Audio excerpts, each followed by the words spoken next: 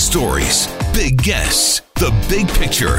Afternoons with Rob Breckenridge. Weekdays 1230 to 3, 770 CHQR. Well, good afternoon, Alberta. Rob Breckenridge with you on this Monday afternoon. It is election day right across Alberta, municipal elections, although in conjunction with those municipal elections, we as Albertans are collectively voting on a few issues. Anyway, we'll touch on all of that in this hour. 8 o'clock tonight, our election coverage begins. And so we'll know, the mayor's race, city council, all of that. The provincial matters will not be officially counted and announced until a week from tomorrow.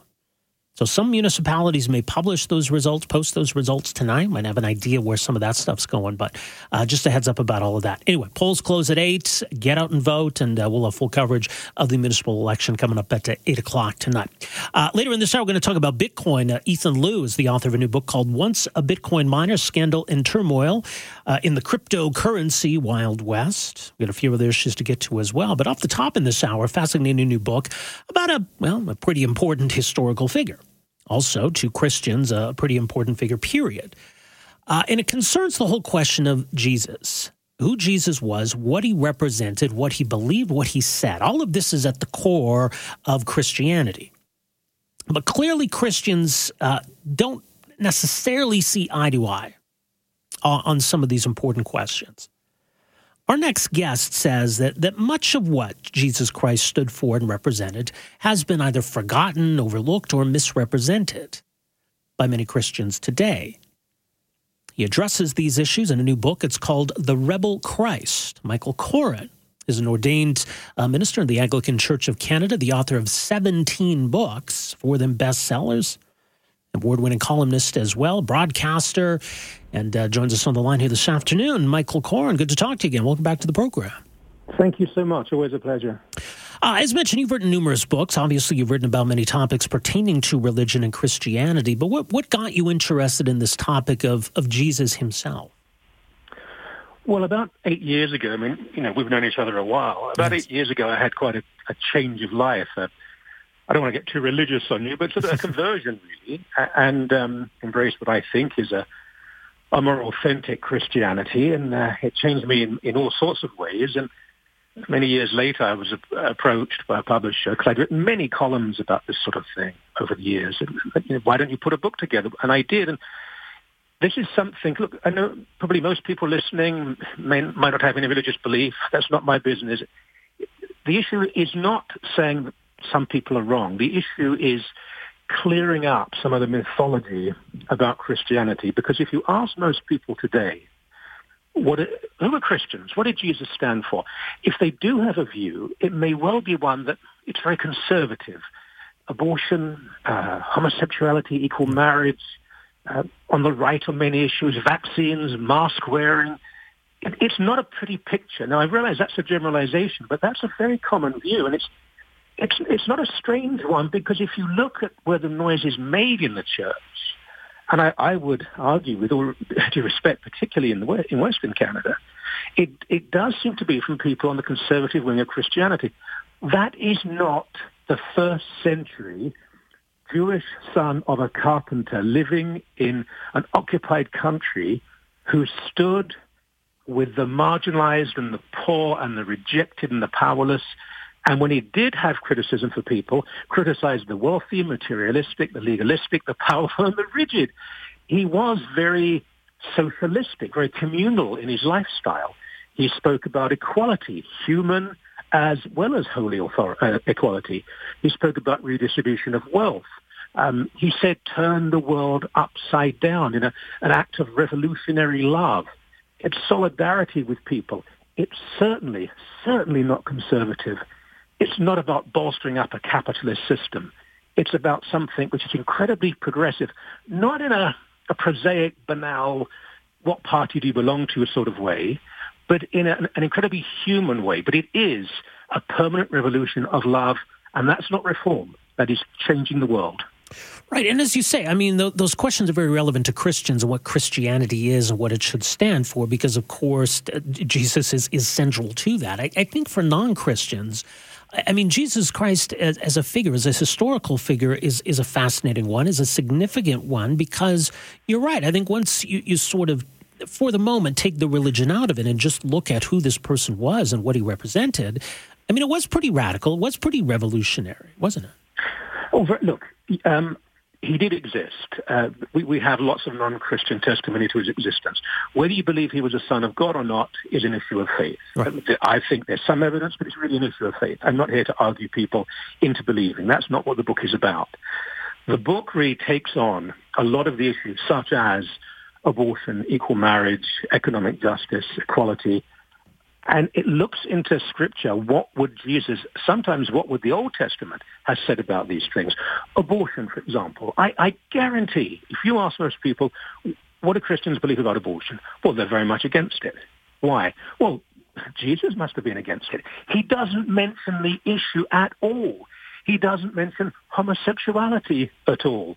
And in fact, in the Old Testament, there's a couple of places where abortion is commanded. I'm not saying it's a good thing.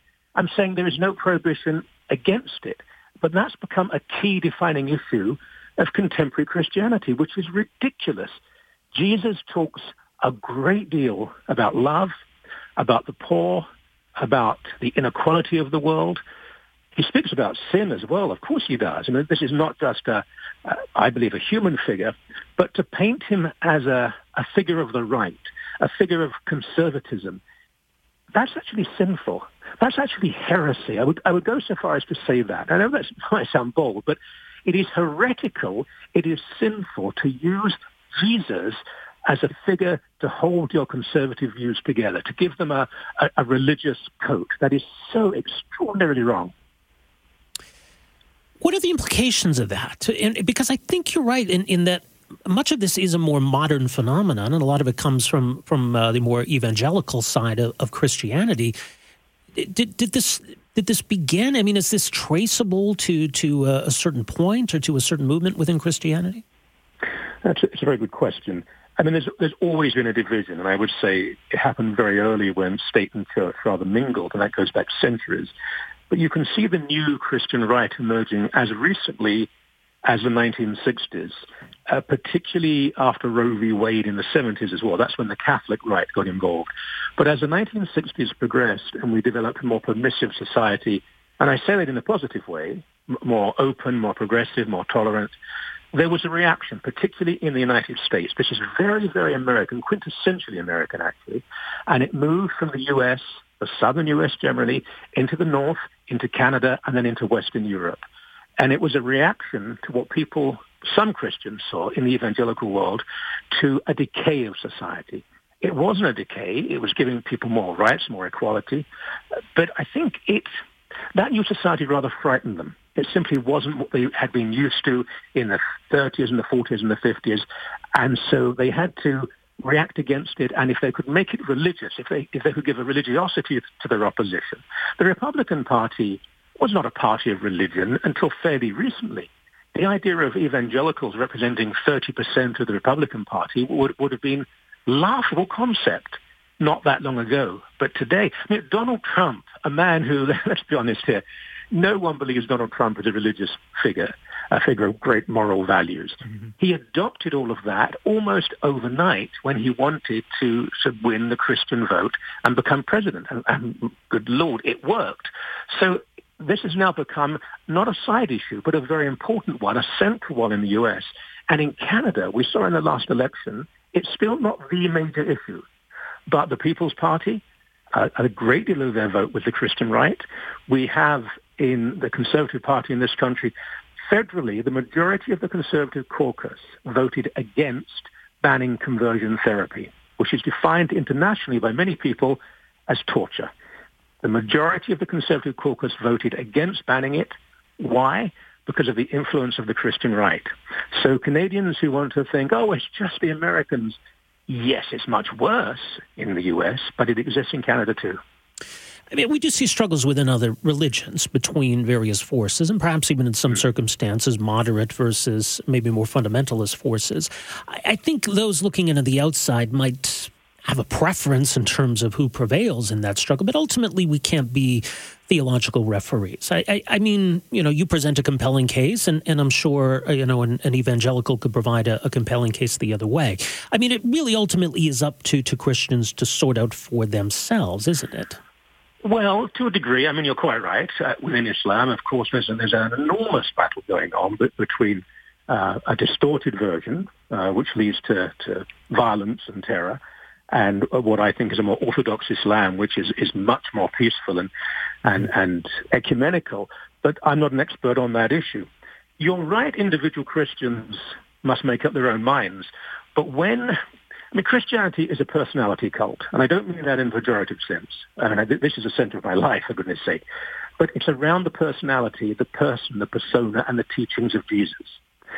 Now, if you can show me where Jesus calls for hatred, brutality, picketing abortion clinics, screaming at people because they happen to be born gay, opposing equal rights, if you can show me where Jesus, the center, the foundation of your faith, says that, then we can talk about it. But I can guarantee you, you will not find that. But I can show you passage after passage, text after text, where Jesus calls for peace, for turning the other cheek, for understanding, for removing the past and building a new future, a new world. He has been distorted. The person who was crucified for his bold statements and his bold actions has been twisted into a figure who supports Donald Trump, who supports the People's Party of Canada, who is obsessive about denying COVID and resisting vaccination. That's outrageous. Well, and it cuts the other way, though, because I think there's a perception then, and maybe now that you perhaps reside on a different part of the political spectrum, you can attest to this, that there is that perception then that for people who believe in those issues of social justice, that Christianity is not for them.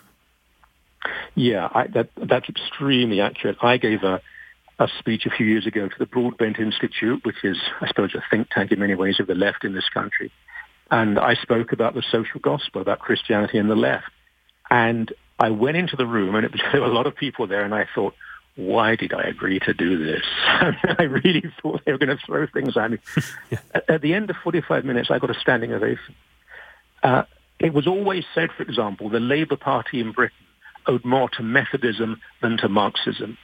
There is a natural alliance, actually, between the left. I mean the moderate left. I don't mean Marxism, but the moderate left, social democrats, progressive parties, a natural alliance between them and Christianity. It's not party political, but Christianity demands a call for change. It's not just about looking at the poor and marginalized and saying, isn't that a shame, we'll pray for them. It's about making sure there aren't the poor and the marginalized. It's something which takes individual transformation. We have to change. That's what Jesus demands of every one of his followers, of everyone who wants to be part of him. You have to change. You have to stand with those who are going without. The reading just a week or so ago in all Anglican and Catholic churches, a wealthy young man says, I've been moral, I've been good, I've kept commandments. What do I do now to follow you? What does he say? Sell everything, give it to the poor. And the guy effectively says, is there anyone else I can talk to? This is not easy stuff. And whenever you present this, people, they want, well, is there another way to understand that, to interpret it? No, this is tough. It's challenging. It's difficult. Once again, it is revolutionary, but you can't get around that. The rebel Christ, that's who he was. Well, that's the name of the book, officially available as of tomorrow, The Rebel Christ. Michael Koren, thank you so much for joining us here today. Really appreciate this. Anytime, my pleasure. All the best. That is Reverend Michael Koren. His latest book is called The Rebel Christ, officially available as of tomorrow. We've got much to get to here still this afternoon. My name is Rob Breckenridge. We are back with more right after this. Afternoons with Rob Breckenridge, starting at 12:30 on News Talk 770 Calgary.